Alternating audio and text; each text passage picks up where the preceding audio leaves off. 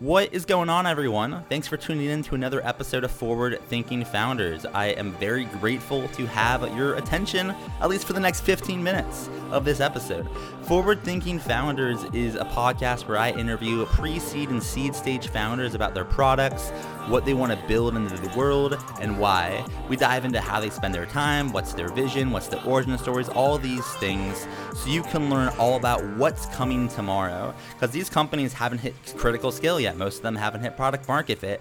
These are just early stage companies, and the big question is, what can this be? And in this podcast, we bring that out. So with that, I really hope you enjoy your time listening to today's episode. And I've already done 200 plus, so if you like this one, listen to some of the other ones, like with Imadi Kund, Austin Allred, Leah Culver. We have great interviews, so check it out, enjoy the repository, and for now, let's get into today's episode. Here we go. All right, how's it going, everyone? Welcome to another episode of Forward Thinking Founders, where we talk to founders about their companies, their visions for the future, and how the two collide. Today, I'm very excited to be talking to Andy Hsu, who's a co-founder of Pry. Welcome to the show. How's it going? Hey, good. Happy to be here. Yeah, I'm excited to have you on, and I'm really looking forward to learning more about what you are working on. For people that haven't heard of Pry, what is it? What are you working on? So Pry is building finance for founders. We are building an app that replaces spreadsheets for financial planning and management. So this is huge. I'm curious as a founder myself, and actually just raised a little money, so I got I got to manage it. Walk me through, I guess, how this works. If a founder was to sign up, what could they do with it? What would their experience be like? Yeah, so we connect to your banks or to QuickBooks and Xero if you're working with an accountant, and through that we get all of your actuals. And on our platform, you can build your budgets. You can use our hiring plan to project out, engineering hires or marketing hires. And then it comes together on the dashboard and gives you your runway. So usually this is done in spreadsheets or Excel, and there's one founder managing it. It's painful to keep up to date month after month, and it's not very easy to understand the best way to do it. You're usually downloading some custom Excel template. On Pry, you can use our very visual editor that is designed just for founders to do all of this yourself. And tell me a little bit about the origin story here. Why did you decide to tackle this problem, and why start Pry? So I started my first company when I was 17, and that company was Indinero. We're basically a full service accounting and tax solution. This was back in 2010. And through that journey, I found that financial planning is a huge issue. It's the very next step after you getting your accounting sorted. Everyone's trying to think about, how do I hit my Series A, my 1 million ARR? And it's all done in Excel. It's actually very painful. We had to do it ourselves. I was the one to manage that. And throughout the years, I was thinking, man, there's got to be a better way to do this. I got a quote from NetSuite, and it was basically $350,000 a year, and I was just floored. It was just there's no way we're at that level yet. It's either Excel and do it yourself, or pretty much for me that's enterprise software. So a few years back, when I was thinking about what to build next, this is obviously top of mind. I actually tried to dabble in crypto, but at some point I realized that I built a skill set around this accounting software space. I might as well, build that product that I won for myself back in the day, and then see who else would like to use it. I love that. It's scratching your own itch. It's great. It leads me to actually wonder, what have been some of the differences between company one and company two? I mean, you've done this once. Is it any easier? Or just tell me, I'd love to hear just some observations on what it's like to be a repeat founder working in actually like a similar-ish space. What have you kind of learned from that experience? Yeah, I would say the second time round is definitely easier, but it's still a lot of hard work. It's like, I know what to do, but it's still a lot of hard work, right? The amount of hard work is like the same. It's kind of like working out. You know what the regimen is, but you still got to do all the reps.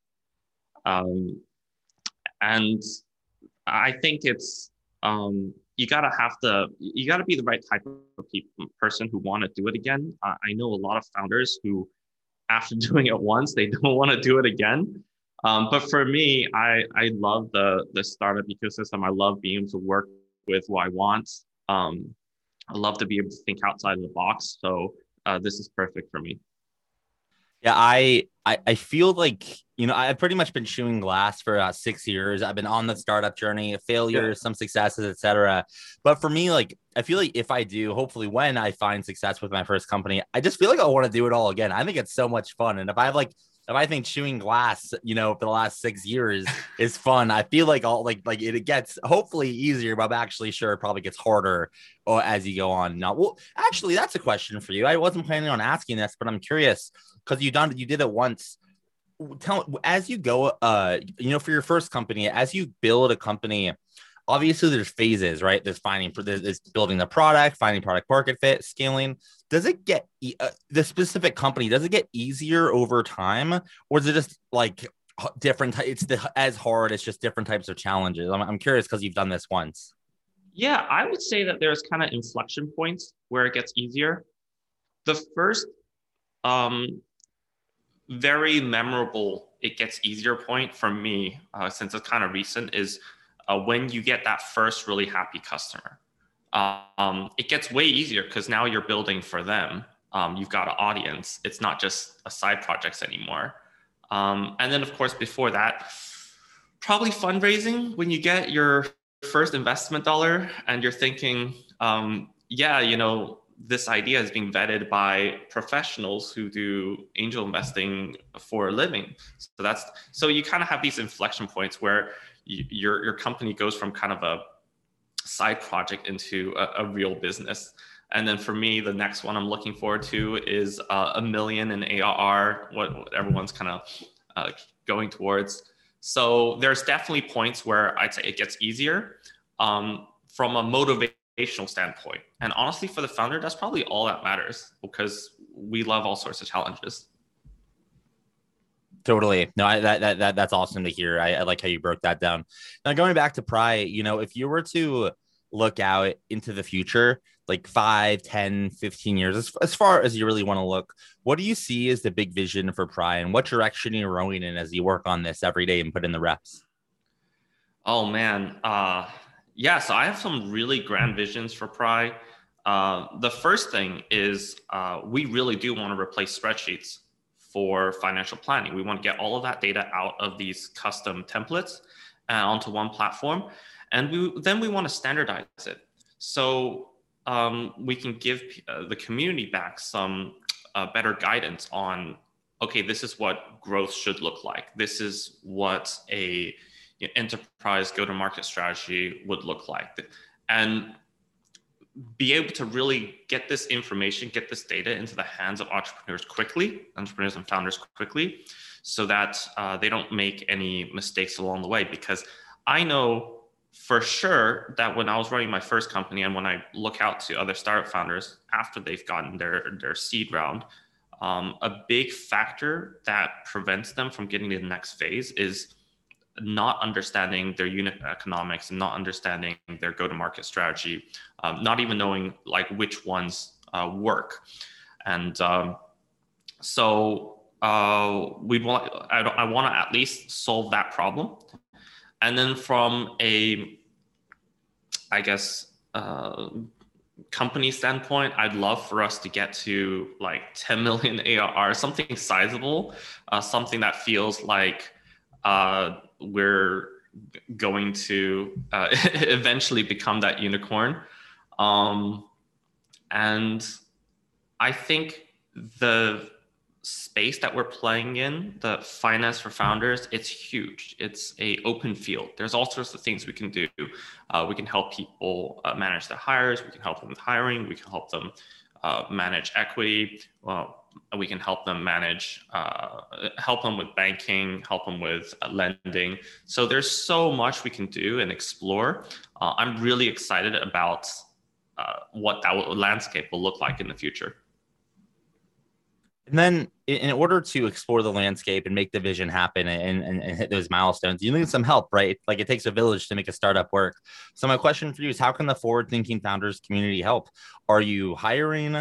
Are you looking for customers? Are you raising money? How can the listeners assist? Yeah, so we are absolutely looking for customers. I built this solution for myself, and we're charging between $50 to $100 per month, which is what I would consider regular SaaS pricing. We have a 14-day free trial. Anyone can sign up and use the tool and just check it out. We're built for solo founders. You can do your own accounting on our platform and also your financial planning, or just like I mentioned before, import from your QuickBooks and Xero and look at your dashboard and just get started really quickly. We haven't done that much marketing. We are going to update our landing page. We've got a lot of ideas in the roadmap, but we've mostly grown from word of mouth. So the best thing for us would be if your community could just take a look and see if it's a good fit. And then if someone wanted to take a look, learn more, how can they do that? Do you have a website or social media presence or like an email address? How can someone learn more? Just go straight to HTTPS like pry.co, and then there should be a big blue button that says start a trial. If you can't find that, we're gonna go to roast our landing page again and get another look at it. But yeah, and then just get started.